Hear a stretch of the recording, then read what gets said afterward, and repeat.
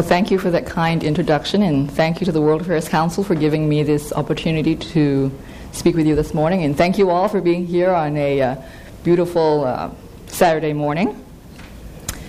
This talk is about Indonesia, but I'm going to start with a small anecdote about Turkey. Recently, a friend of mine was preparing to go on a trip to Turkey, and we got talking.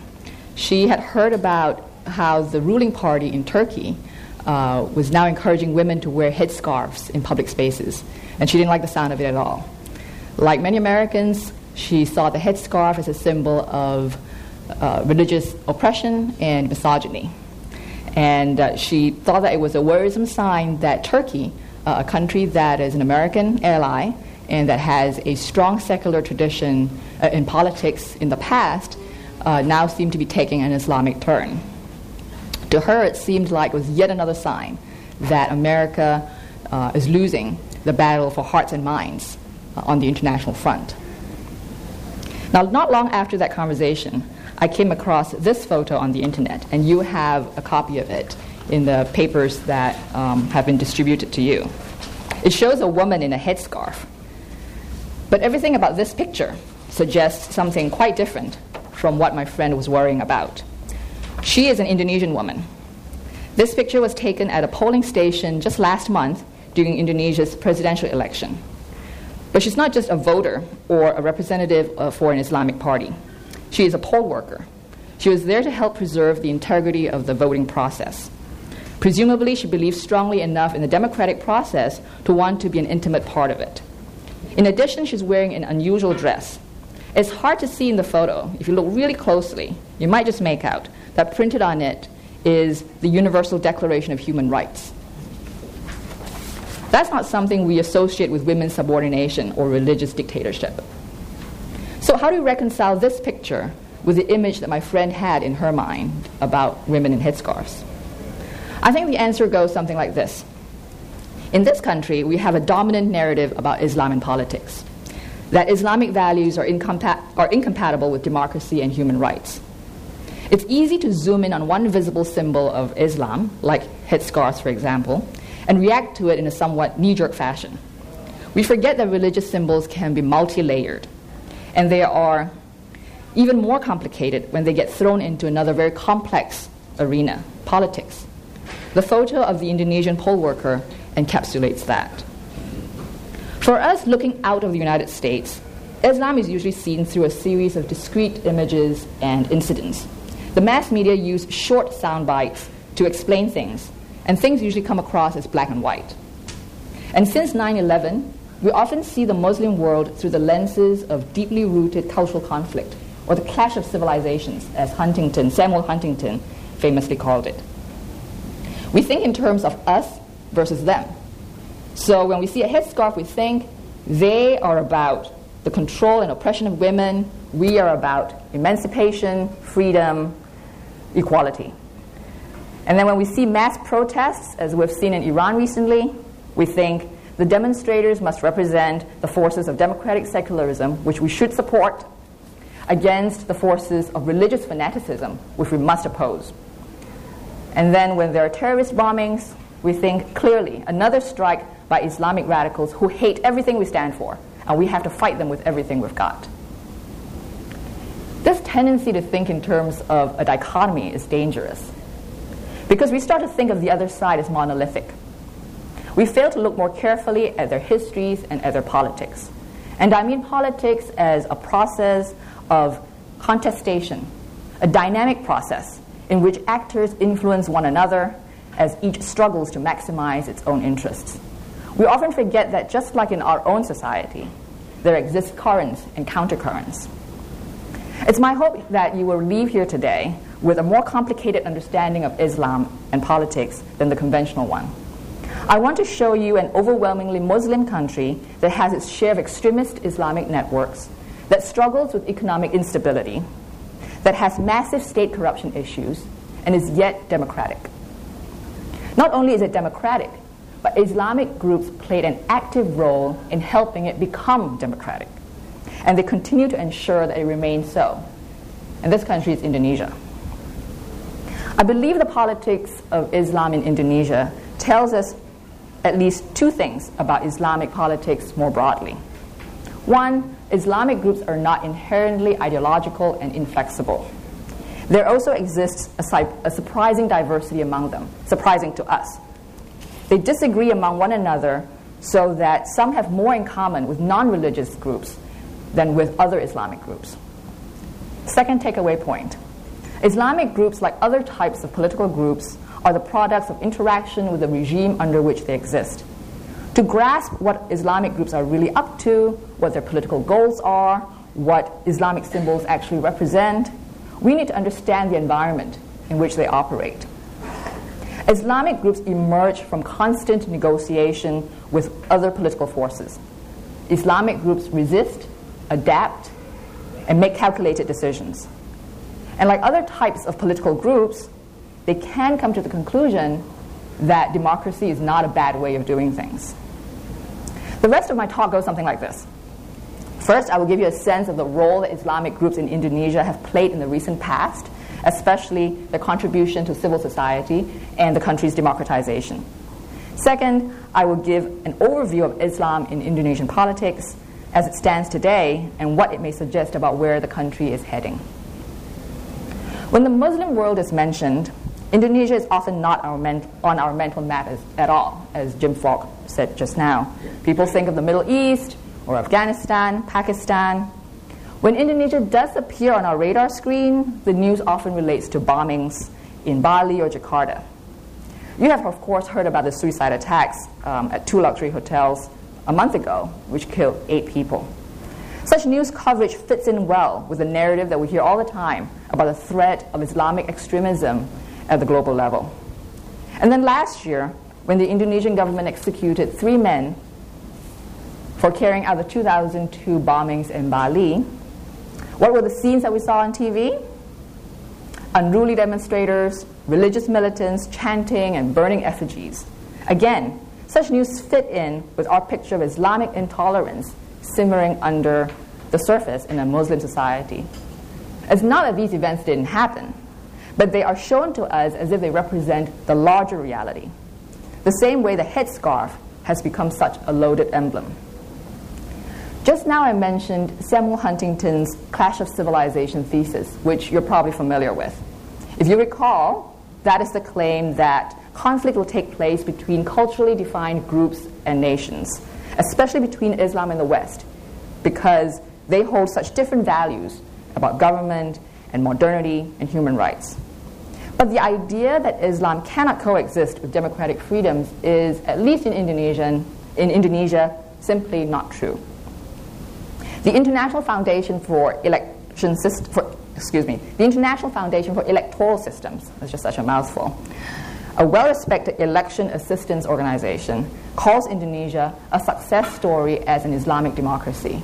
That's a direct quote.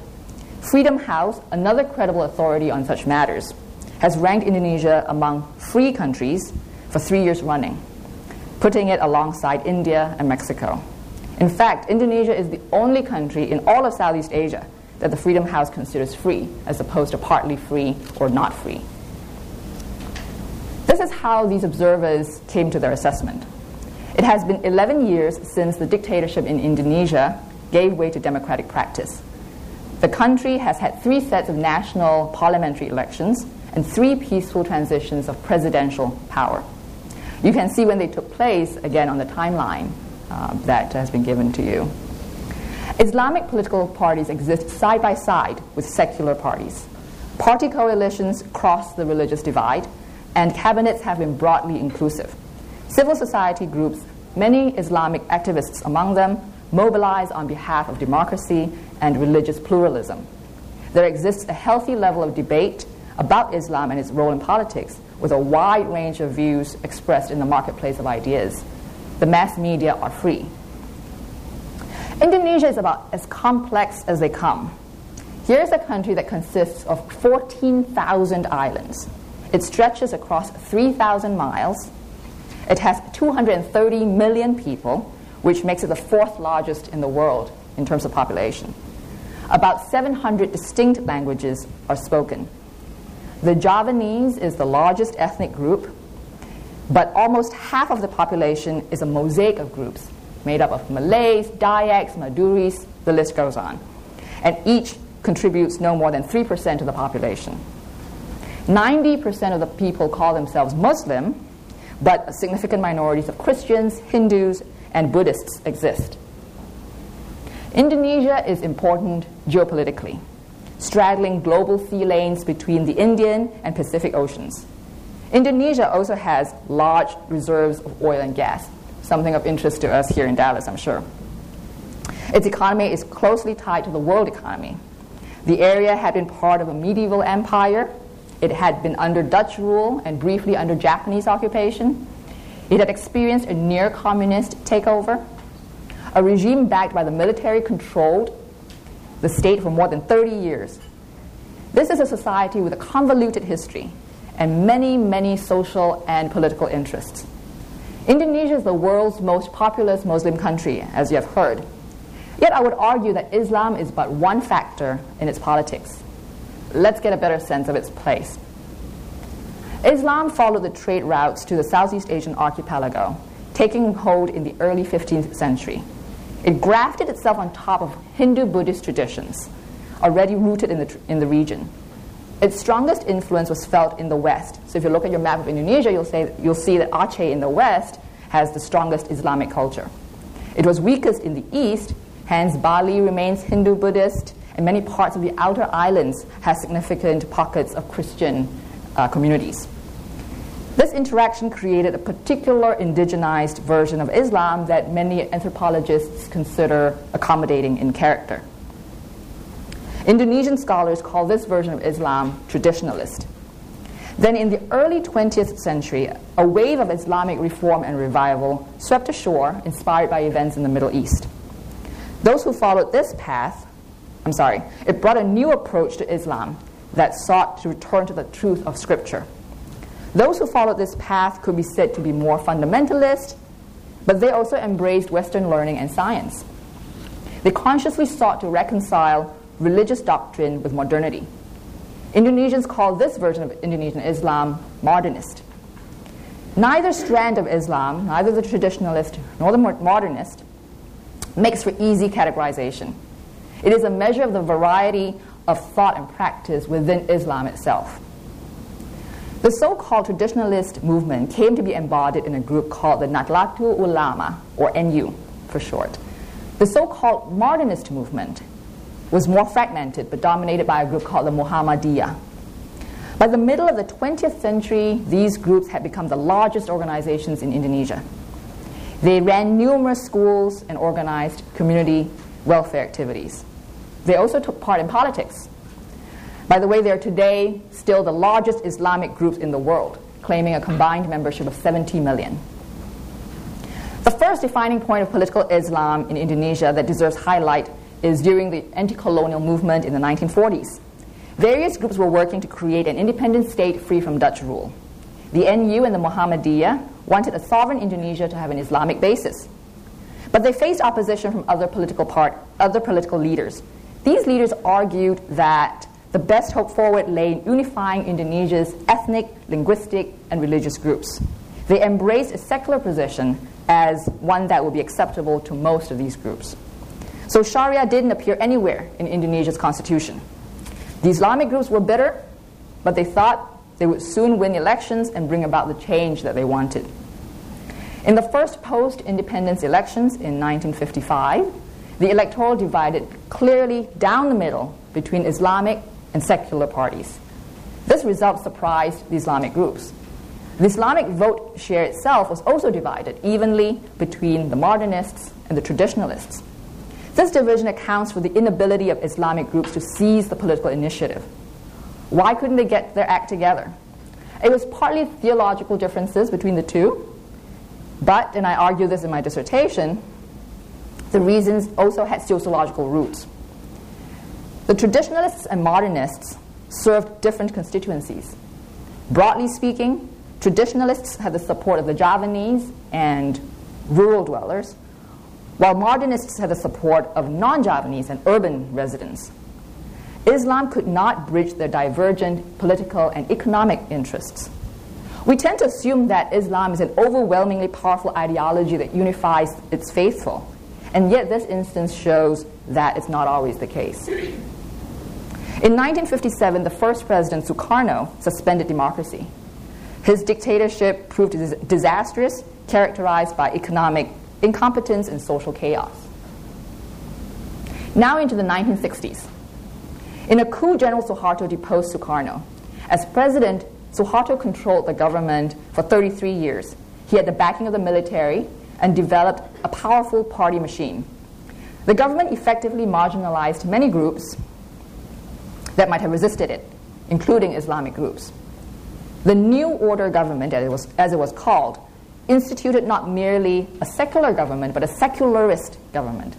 That is, it took a tough stand on anyone or any group that sought to advance religious interests in the political arena.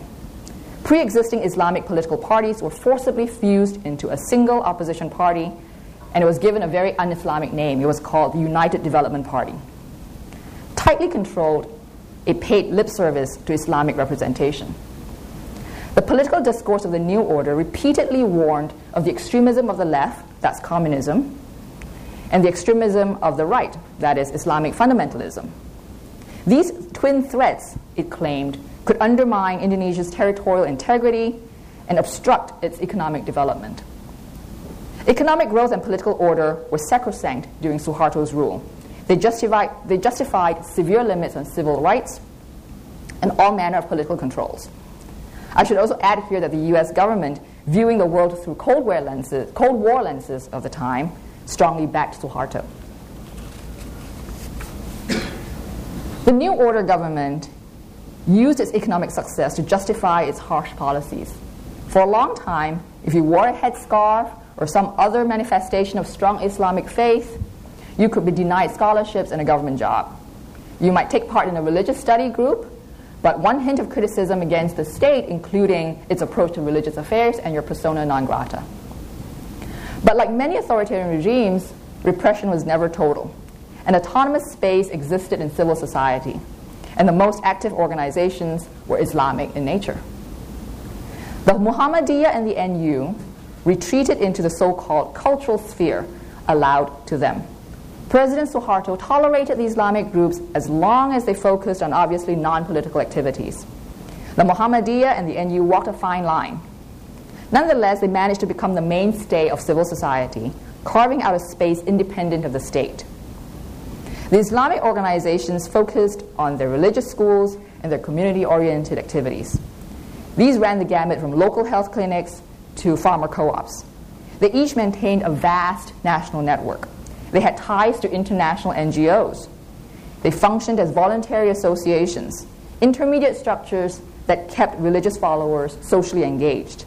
They offered an alternative model for how citizens might be organized in an otherwise state-dominated society. Apart from the NU and the Muhammadiyah, civil society in Indonesia also gained strength from a significant number of small but dynamic independent Islamic groups.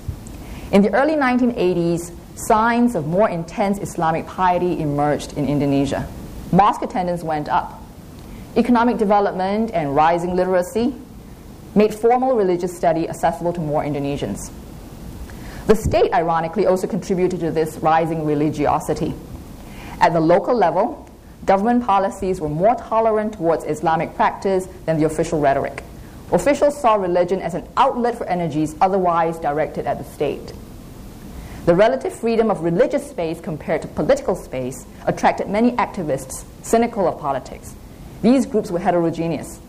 They emphasized different aspects of Islamic doctrine for perspectives on solving economic and social problems. The government's pretense at political inclusiveness, it held regular national elections that were more or less rigged, pushed would-be politicians into the ranks of civil society. These individuals shared an animosity towards the government for its antagonism against legitimate Islamic political expression. They resented the military's tendency to tar all opposition as Islamic radicals, and then use them to justify the need for dictatorial control. Many Islamic groups became anti-military and anti-authoritarian. Frequently, that translated into support for democracy. Another important intersection of Islam and politics took place in the late 1980s. President Suharto began to recognize the power of Islamic civil society. At this time, a split between him and military leaders inspired him to seek new allies among Islamic actors. He projected a more pious image and oversaw the formation of an association of Islamic intellectuals called ICMI, or ICMI. Suharto's plan was to draw on a sector that he himself had sidelined, those conservative Muslims who saw themselves as the heirs of the Islamic groups that had tried to make Indonesia an Islamic republic at its founding. The NU, then led by a cleric called Abdurrahman Wahid, came out strongly against ICMI. Interestingly, the discourse that the NU adopted was a pluralist one. It accused the government of favoring one religion above the others, in violation of its own secular principles. The NU then openly allied itself with the secular opposition party headed by Megawati Sukarno Putri, the daughter of the first president, Sukarno. Until then, most power brokers and observers assumed that the cleavage between Islamic and non-Islamic actors could not be breached. Their alliance opened up the potential for a secular Islamic coalition against the New Order government. The NU's move was not only strategic. It had a well-grounded philosophical basis and shaped the development of Indonesian Islam. Abdurrahman Wahid defined what he called civil Islam as opposed to political Islam, which he articulated to be fully compatible with liberal democracy and religious inclusion. Other Islamic intellectuals, including those from the modernist camp, also spoke out in favor of democracy. Nakolish Masjid, another widely respected Muslim intellectual, famously said, "Islam, yes. Islamic parties, no."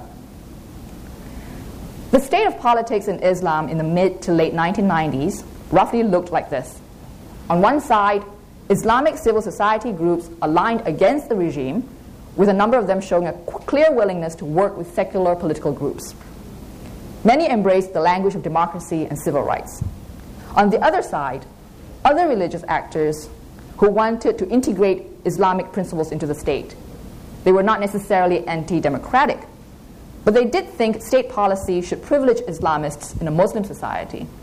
In fact, some of them argued that a democracy that reflected majoritarian ideals should provide for stronger Islamic influence in the state because most Muslims were self-declared, most Indonesians were self-declared Muslims. This type of debate is perhaps not so different from the debate in this country about the extent to which the U.S. is founded on Christian values and how far public policy should reflect that. The Asian financial crisis precipitated President Suharto's downfall in 1998. The Indonesian economy shrank 14%, the biggest contraction by any single country in a year since the Great Depression. Other factors set the stage: widespread corruption, cronyism, nepotism. The regime transition from Suharto's dictatorship was not easy. Many of you might remember the ugly urban riots that set Jakarta burning in 1998, when the persons and property of Chinese Indonesians became particular targets. Violent conflicts elsewhere between Muslims and Christians created a sense that chaos reigned. Suharto's deputy, B.J. Habibie, who became president, but he lacked credibility. Anything seemed possible. Habibie was believed to favor ICMI, that association of Muslim intellectuals, and so some feared a hardening of policy in favor of Islam. Others feared that the military would take over. Yet others entertained the possibility of a state collapse, with Indonesia breaking up like the Soviet Union. But a well-organized pro-democracy movement with many Islamic activists within it kept up public pressure. It helped to ensure free elections in 1999.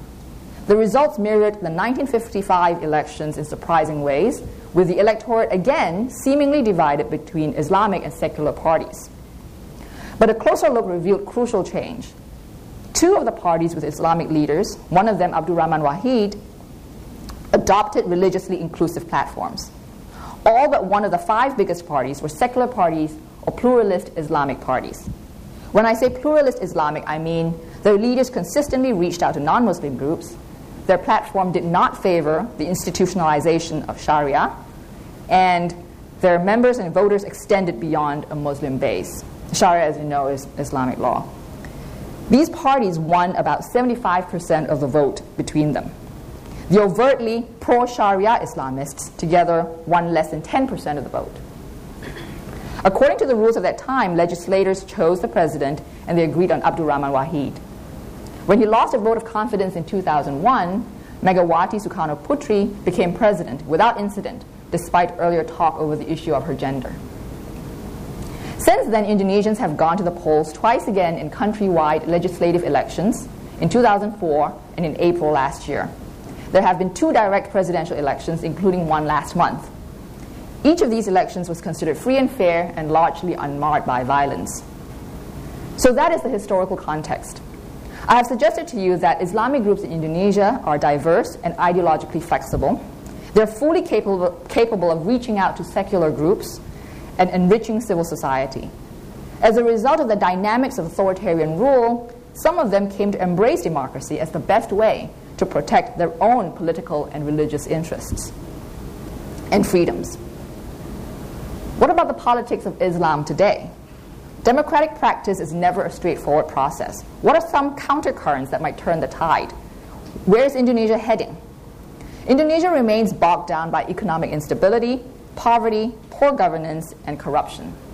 These issues might yet undermine progress in Indonesia.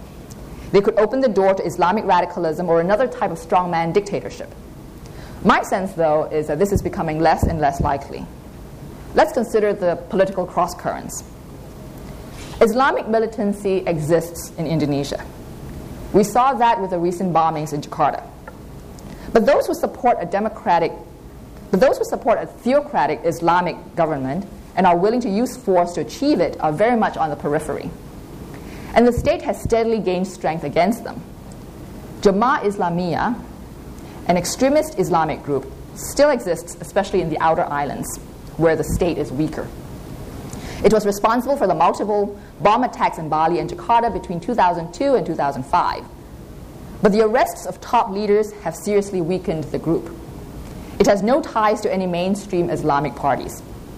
The most recent attacks in Jakarta are attributed to a small splinter group, highly dangerous but hardly likely to topple the government. At the level of government, matters of Islam are open to contestation, not surprising in a nascent democracy seeking a new social equilibrium. In 2002, a few Islamic political parties revived the proposal to make a constitutional amendment that would require the state to enforce Sharia on Muslim citizens. It generated huge controversy, but the effort was soundly defeated in Parliament. After failing at the national level, Islamists then appeared to change tactics. In the last few years, some district-level governments have passed a number of local ordinances based on Sharia. These ordinances usually pertain to pornography, gambling, alcohol, and prostitution. Although they generated much debate, they have been instituted only in about 10% of the country. In fact, the number of new ordinances reached a peak in 2003, 6 years ago, and no ordinance has been passed in the last 2 years. A number have been rolled back. Civil society activists actively mobilized against them, arguing they impinged on the rights of women and non-Muslims. Again, these activists included Islamic activists. Some observers think that the publicity given to these religious ordinances actually caused a backlash that hurt the performance of Islamic parties in the most recent parliamentary elections. The parliamentary elections in April this year show Indonesians continue to reject pro-Sharia political parties. As you can see from the party spectrum on the handout with the glossary, the PBB, a party that favors an Islamic republic and previously held a handful of seats in parliament, was completely left out in the cold. The PPP ran on a vague platform of promoting Sharia without really saying what it meant. It clearly hoped to appeal to religious conservatives while remaining acceptable to non-religious voters. It also lost ground compared to 2004. The PKS, or Prosperous Justice Party, had been the party to watch. It attracts young, well-educated, observant Muslims and modeled itself on the ruling party in Turkey and to some extent Hamas. Of all the parties, it has paid the most attention to building a rational party model that emphasized growing a modern grassroots network. It expected to double its vote share, but did little more than maintain its previous 7%. Its leaders said they wanted to apply Islamic concepts like equality, rule of law, and social justice in government. But even though the PKS stressed moral reform and clean government in its campaign rather than Sharia per se, it failed to extend its reach. Surveys of voters earlier this year showed that fewer than 15% of them considered religion a factor in choosing a political party, and less than 1% thought that religious issues were pressing. In contrast, the biggest group of respondents said they would choose a party on the basis of their performance on economic issues and in providing community services. Unfortunately for overtly Islamic parties, voters also said they thought Islamic parties lacked concrete platforms and would not promote prosperity. Muslim voters in Indonesia are clearly pragmatic rather than ideological. The current president is Susilo Bambang Yudhoyono, a former general who has declared his belief in religious inclusiveness. He was formally re-elected last month. His vice president is Bodhiono, a technocrat with no party affiliation. In his re-election bid, Yudhoyono dropped his former vice president, a man considered an observant Muslim acceptable to Islamic voters. That he did so suggests that the president no longer thought it necessary to be seen to reach out to conservative religious voters. Not only did Yudhoyono win re-election, but he did so with more than 60% of the vote. According to polls, Yudhoyono's appeal lay in his ability to get things done. He pursues populist policies and has a reputation for fighting corruption. If the U.S. is in a post-racial political era with Obama's election, Indonesia may be said to be in a post-religious era. Women politicians have done pretty well in Indonesia. A record 102 seats, or 18% of parliamentary seats, went to women. This compares with 13% in the U.S. Congress. Let me end by going back to the story of the headscarf. In Indonesia under Suharto, everyday Islamic expression sometimes developed into a form of political resistance. For some, wearing a headscarf came to be a political statement. It represented pushback against a state that claimed it could define where religion belonged. And not only religion, but other aspects of life that fall within the rubric of civil rights. The Suharto government hid behind secularism to justify authoritarian control. By demonstrating an Islamic identity, Indonesian activists were showing defiance. In the view of the opposition, freedom of religious expression did not contradict democracy. Rather, Islam was an integral part of the struggle for political rights and freedoms. Indonesia illustrates two important points. First, Islamic groups are not always ideological. They can coexist, even promote democracy. Secondly, like all political groups, Islamic or not, putting them in context helps us better recognize what they are about. We do ourselves a disservice when we impose a civilizational perspective on our view of Islamic politics. Frankly, the world is more interesting when we realize that there are more complex narratives than the one of Islam versus the West. Thank you.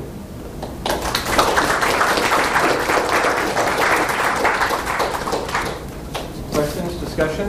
And we do have a microphone if we need it.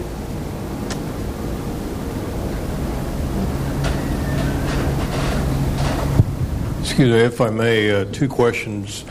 One is, what country is Indonesia's closest ally?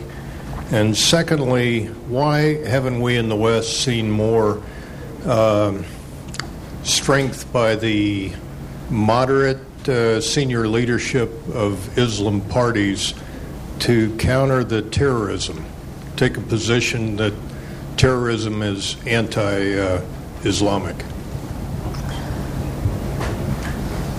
Islam is a founding member of ASEAN, the Association for Southeast Asian Nations. So it is closely integrated into the region through that organization.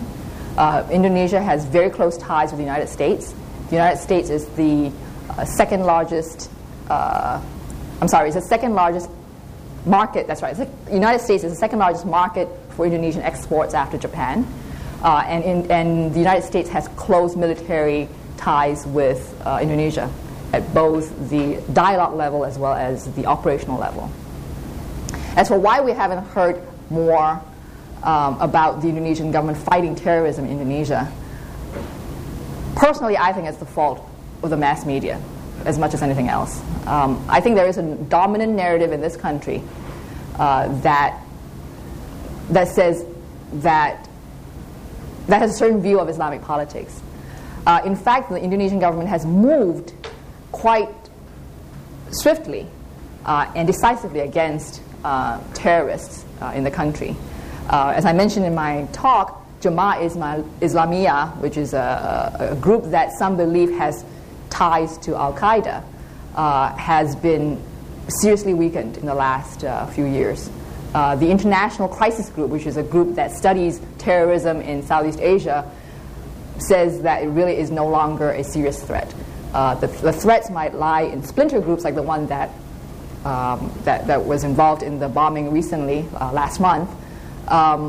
But the Indonesian government itself actually has come out very strongly against terrorists. Now, having said that, they've moved very decisively in operational terms.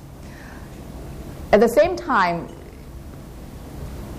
there has been some sensitivity about how strongly they should. Well, we have to see it in the context of the U.S. war against terrorism. The war against terrorism launched by the U.S. has made Muslims in many countries in the world, including Indonesia, very defensive. And so the Indonesian government has had to, I think, use very careful language when it moves against these Islamic extremists.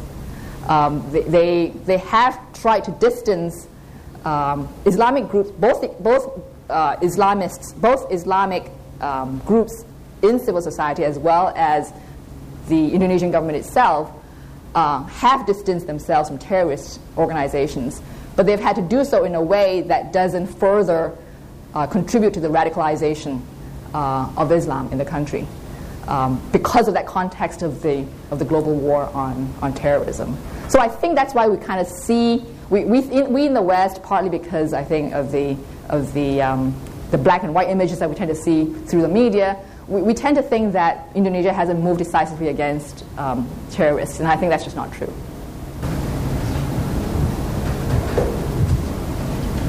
Thank you. In the spectrum of political parties, you go from secular to religious, but there are lots of other spectrums as well, economic, how much the state should be involved in everything. How does that enter into this whole picture? The reality at the moment is that political parties in Indonesia have not really distinguished themselves along other spectrums.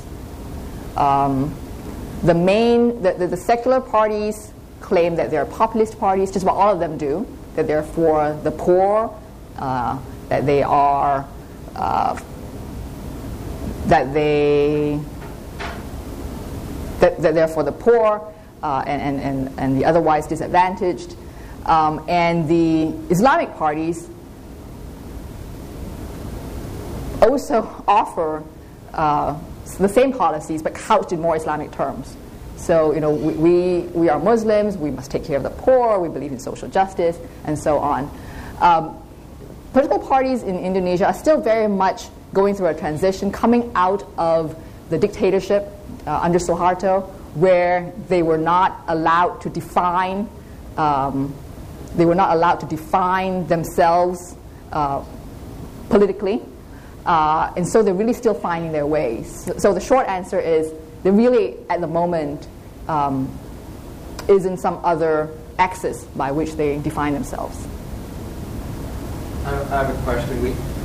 We hear so much about the role that Saudi Arabia has played in We hear so much about the role that Saudi Arabia has played in promoting Islam and in say, certain countries of Africa, also providing infrastructure support, foreign assistance. What role has Saudi Arabia played in Indonesia's economic assistance, as well as maybe with education and madrasas and so forth? It has played some role, but not as much as one might think. There have always been close ties between Muslims in Indonesia and Saudi Arabia, just because of the holy places in Saudi Arabia. A number of the Muslim intellectuals have trained in Saudi Arabia. They've attended universities there. And there has been an influx of money from Saudi Arabia into Indonesia to build mosques and schools. But now when we think of Saudi Arabia, or Islam in Saudi Arabia, we tend to think of Wahhabism. And we tend to think of sort of a slightly more radical version of Islam that comes out of there. Somehow, though, by the time they get to Indonesia, because of the particular mix of the particular versions of Islam that are indigenous to Indonesia, Wahhabism hasn't really taken hold. We do have madrasas that in Indonesia that are Wahhabi, but by and large, Indonesian Muslims, through the NU and through the Muhammadiyah, have been quite protective about their own sense of what Indonesian Islam is about. And they do define themselves against Arab Islam. They do tend to say, when you meet Muslim leaders in Indonesia, very often they say, look, we're Indonesians. We have our understanding of Islam that is quite different from the Arab understanding of Islam. And while they're open to funding from Saudi Arabia, it doesn't seem to have moved Indonesian Islam towards Wahhabism. Except in Aceh, perhaps? You know, even Aceh is an interesting story, and I'm glad you mentioned it. Because Aceh, as I did mention in my remarks, has traditionally been more Islamic than the rest of Indonesia. Let me see, how do I tell this story in a short way? Aceh has been granted special autonomy, in part because for a long time, for decades in fact, it was fighting an insurgency against the Indonesian government, against the central government. Because Aceh just did not see itself as part of Indonesia. Present-day Indonesia is a creation of Dutch rule. You know, there was no historical entity called Indonesia. And when the central government came to a peace agreement with the insurgents in Aceh, the central government decided that one way that they were going to pacify the insurgents was to allow them to institute Sharia in the province. And the interesting thing is that the insurgents themselves were not necessarily all that keen on Sharia, but the central government figured that that was a way to allow them to sort of assert their identity, but within this greater entity called Indonesia. And so it was a way, they saw it as a sort of accommodation. And it has actually made Aceh more Islamic than it really was to begin with. It ended up setting up, because of this agreement, Aceh ended up setting up a vice squad. This vice squad has gone around, picking up people for supposed illicit relations between unmarried couples and so on. And you read reports about how some of the Acehnese are actually saying, look, we are Islamic and we do have a sense of and we do have a strong Muslim identity, but that didn't necessarily meant that we wanted Sharia. So it's sort of this weird dynamic where Islamization is obviously sort of not merely something that necessarily grows up from the grassroots, but is sometimes also the product of sort of complicated public policy. Those independence urges from other parts of Indonesia, how does the central government use Islam or any other political organization to try to keep those independence movements or urges in check? I'm thinking East Timor was an ugly situation, and I'm wondering if Indonesia is facing any more of those. There is, apart from Aceh, which has been more or less resolved, there is an ongoing insurgency, low-level insurgency in Irian Jaya, which is far to the east. The issues there haven't really been Islamic as such. Irian Jaya does have pockets of Christian communities, but I don't see that emerging as Islam being used in that conflict. With East Timor, religion, again, I don't think really came into play as such, although obviously the Timorese are mostly Catholic. Those conflicts had more to do with Indonesia's sense of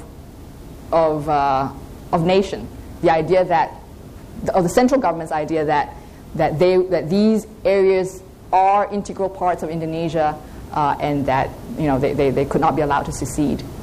Now, having said that, there continue to be flare-ups between Muslim groups and Christian groups in some of the outer islands. And some say that they are the work of militant Islamic groups creating trouble. Some say that they are the work of the military itself, causing trouble in order to justify, as they did under Suharto, in order to justify tight control. Those exist, but they have not, at least in recent years, they have not led to the sort of conflagration that observers have been worried about when the Suharto regime was in transition. How does the Israeli-Palestinian conflict play into Indonesian politics? In domestic politics? If I remember right, Indonesia at the moment does not recognize Israel. It did recognize Israel for a short time when Abdul Rahman Wahid, the leader of NU who became president between 1999 and 2001, and full diplomatic relations were actually restored at that time. And then he fell, and there was a backlash against that, and relations were downgraded again.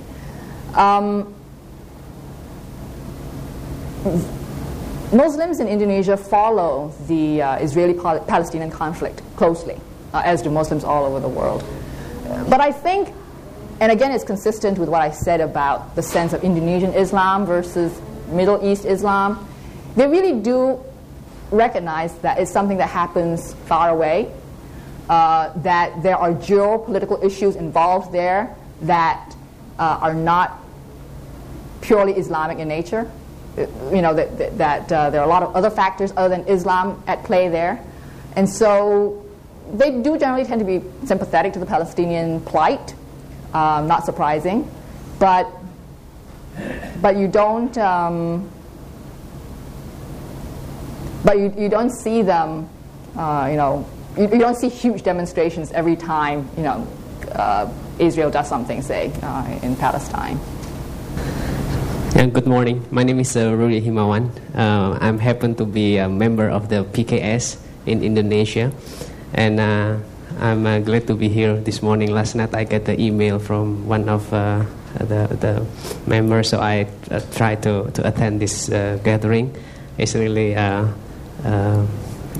happy to be here and glad to listen to the lecture from the doctor. A few things that I would like to add. In this last election, only two parties that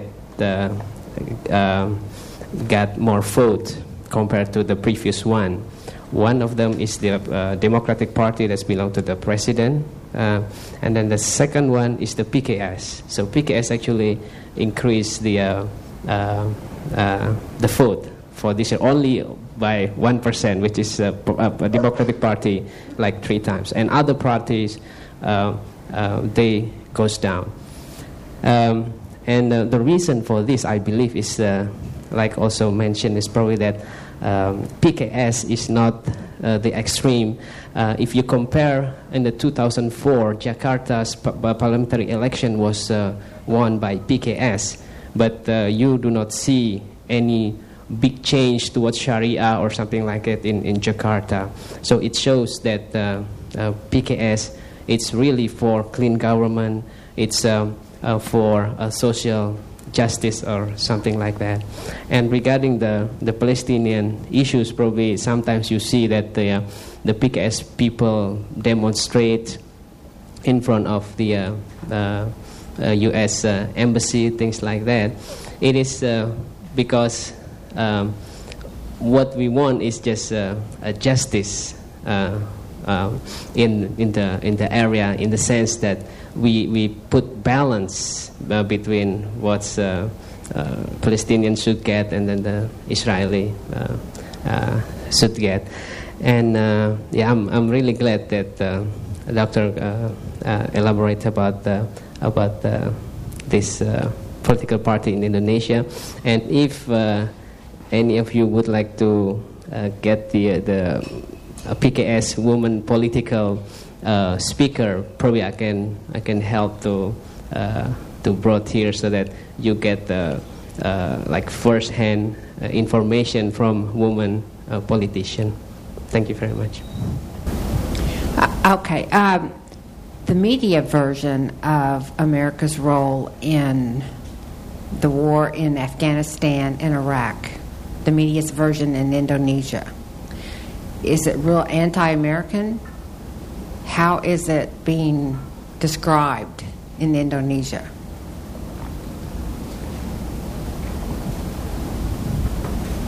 I would say that it is fairly anti-American, as you would expect, given their sense of sympathy with the Muslim population. But having said that, as you know, of course, Obama has personal ties to Indonesia. And I think since and he is just wildly popular in Indonesia. And I think that since his election, Indonesians are seeing Iraq in a very different way. I think that they're waiting patiently for the policy in Iraq to change,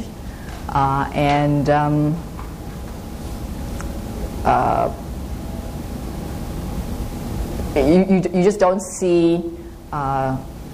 You don't see, again, consistent with what I've said earlier, you just don't see sort of loud military reaction against U.S. policy in Iraq the same way that you might that we see them in the rest of the Middle East. It's just not the same.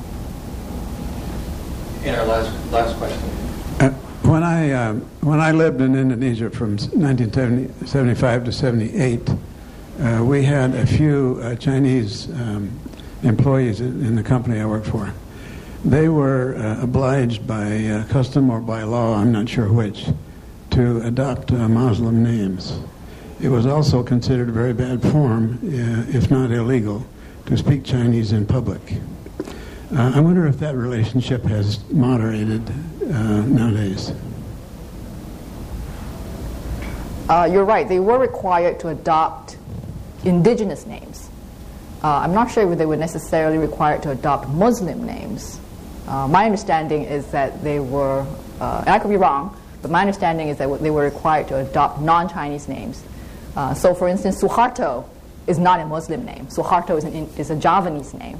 And when he remade himself as a more pious Muslim, he took on the prefix Muhammad so that he could appear more Islamic. As for relations with Chinese Indonesians today, I think they have relaxed a great deal since the even compared to the 1990s, and certainly compared to the 70s.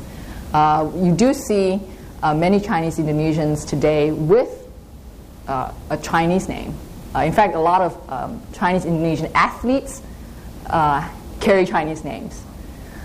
So there has definitely been a relaxation in that relationship. Welcome to this audio recording by the World Affairs Council of Dallas-Fort Worth. I'm Jim Falk, President of the Council.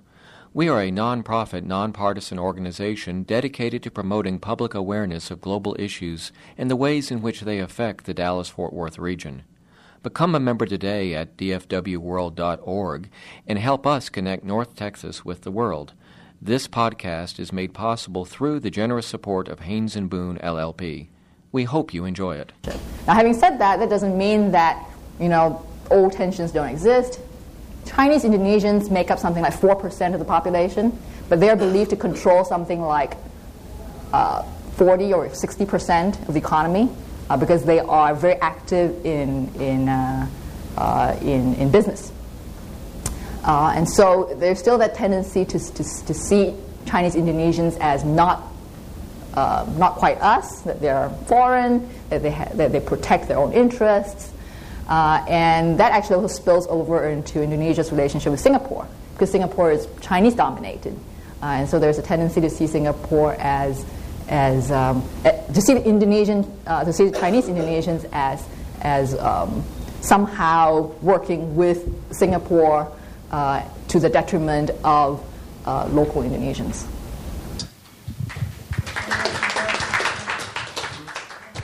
For more information about the World Affairs Council of Dallas-Fort Worth, visit them on the web at www.dfwworld.org.